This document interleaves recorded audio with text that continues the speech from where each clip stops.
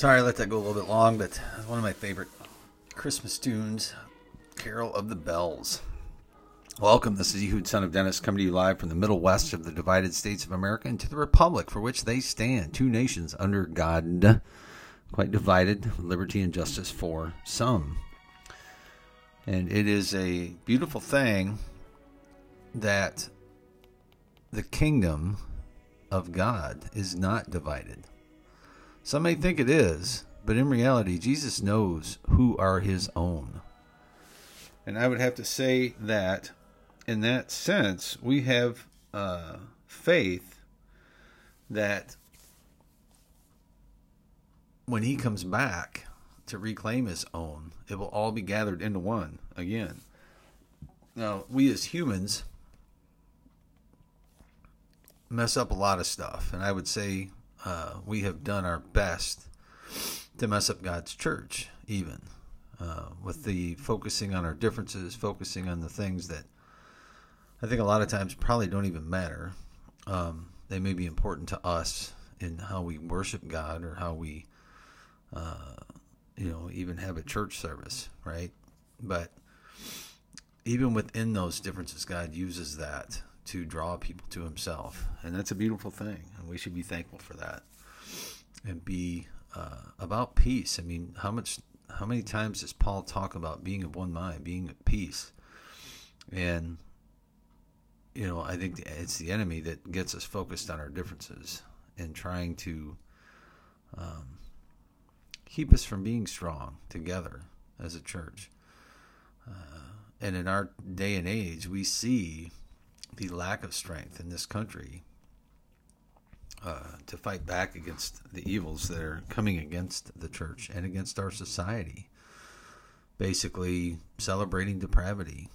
I was listening to an interview with a young man who wrote a book about the fruit of the Spirit and growing in Christ, and 50-some libraries, he said, would not let him come and read the book to people and do a book reading for kids.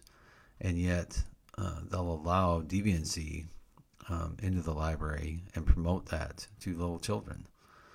And when I think about it, 10 years ago, we didn't even have supposed gay marriage, which isn't real.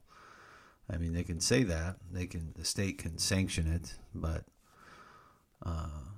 if you're getting married before God, that's not something he's going to sanction, folks. I'm sorry. You can have the most welcoming church that you want. I see a sign all the time that I drive by a church locally here that basically, we're a welcoming and affirming church. You cannot affirm sin as a church, people. This isn't the way it works. You need to help people repent of their sin, no matter what that sin is. It's not. But that's the difference. The difference in putting your faith and trust in the one true God of the Bible. The Bible is very clear about what, mostly what sin is and what it's not. But when you put yourself before God and his ways, that is sinful. Even going back to the Ten Commandments, you'll worship the God alone. God alone deserves your worship. He created you. He gave you life. And it's through that you even have breath in your lungs. And so to try and mock him by blatantly sinning and then saying that he would accept that is, I don't know. We need to be praying for folks and asking God to help them see and repent, just like we need repentance for our sins, our own sins. And see, I think that's where we get it messed up. I think some folks just think, well, everybody's sinful, so what does it matter if they're living a lifestyle that God calls sinful? Just calls it out, says it's an anathema, it's not good. And yet, we just go, well, everybody's sinful, so we can accept that too. Just like we've accepted adultery, like it's no big deal.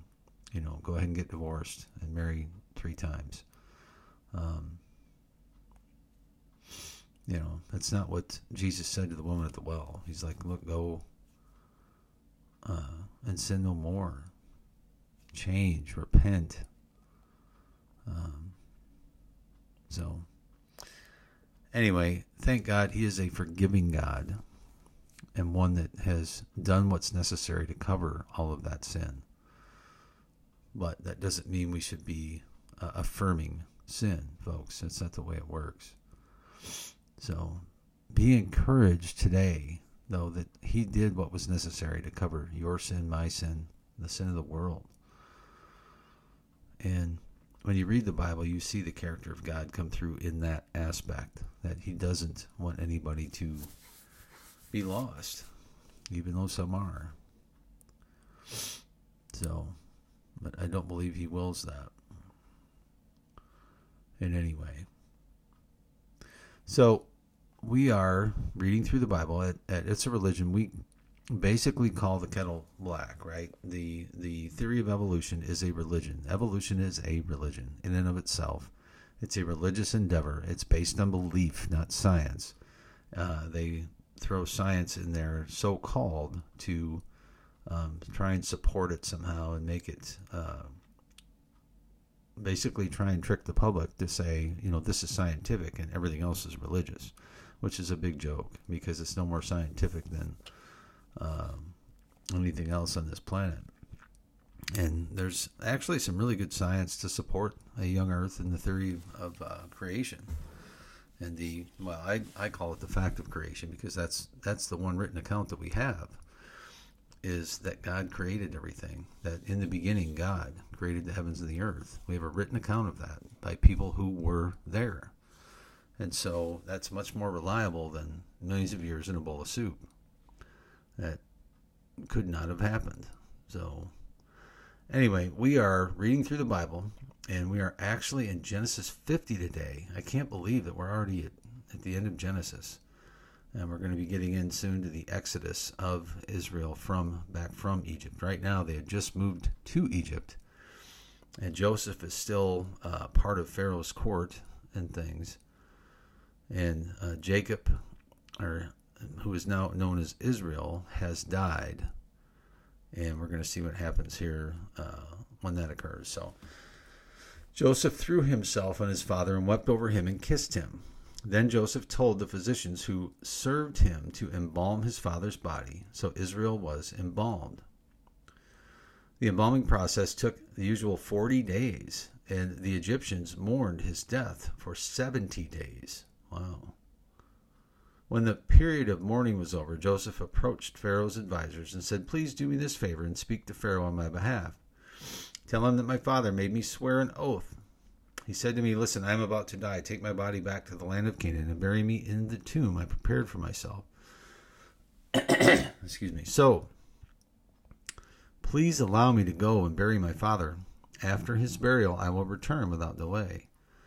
Pharaoh agreed to Joseph's request. "Go and bury your father as he made you promise," he said. So Joseph went up to bury his father. He was accompanied by all of Pharaoh's officials, all the senior members of Pharaoh's household, and all the senior officers of Egypt.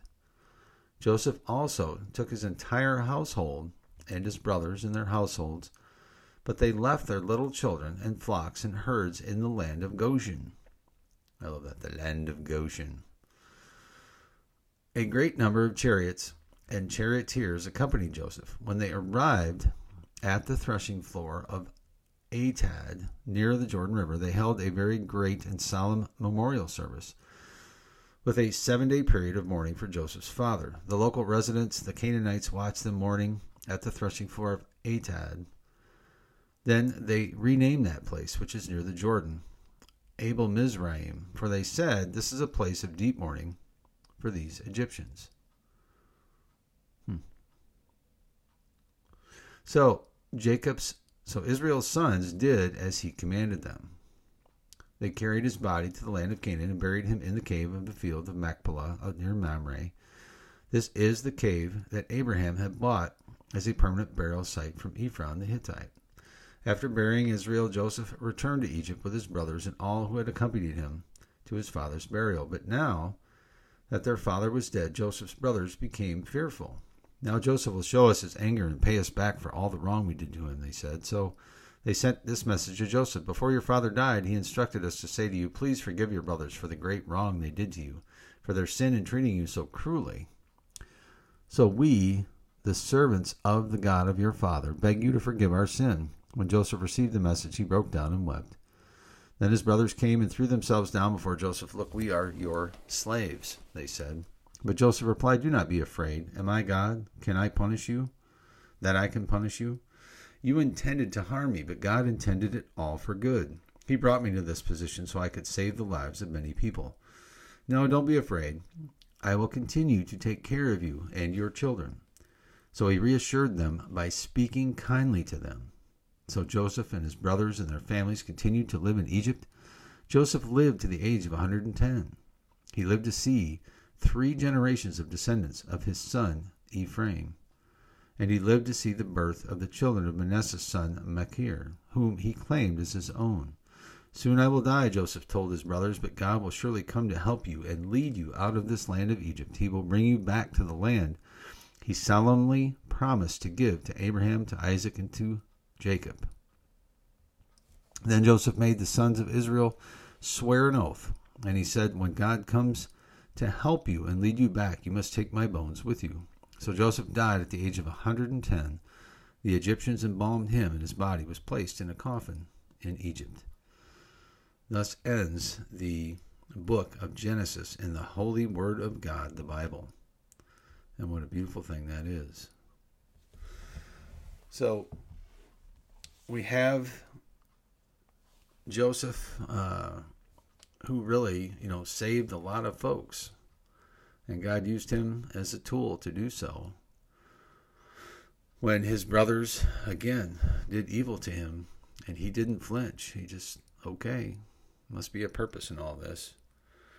And so when we see that happening in our society today, we have to ask ourselves, what is God going to use this for?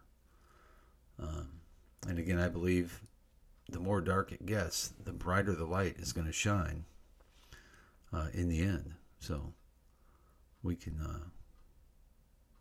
beware of that. So, well, today we are experiencing some snow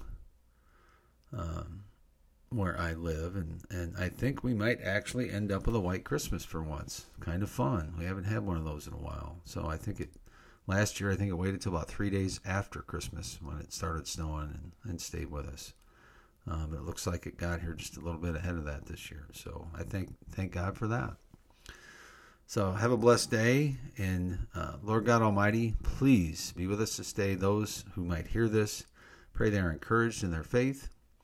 And those who don't, I pray that they would be drawn to you and know that you are the one true God, that you created us, you sustain us, and you saved us. You gave us hope through our Lord Jesus Christ. In Jesus' name, amen. Thanks for coming by, and we will see you tomorrow.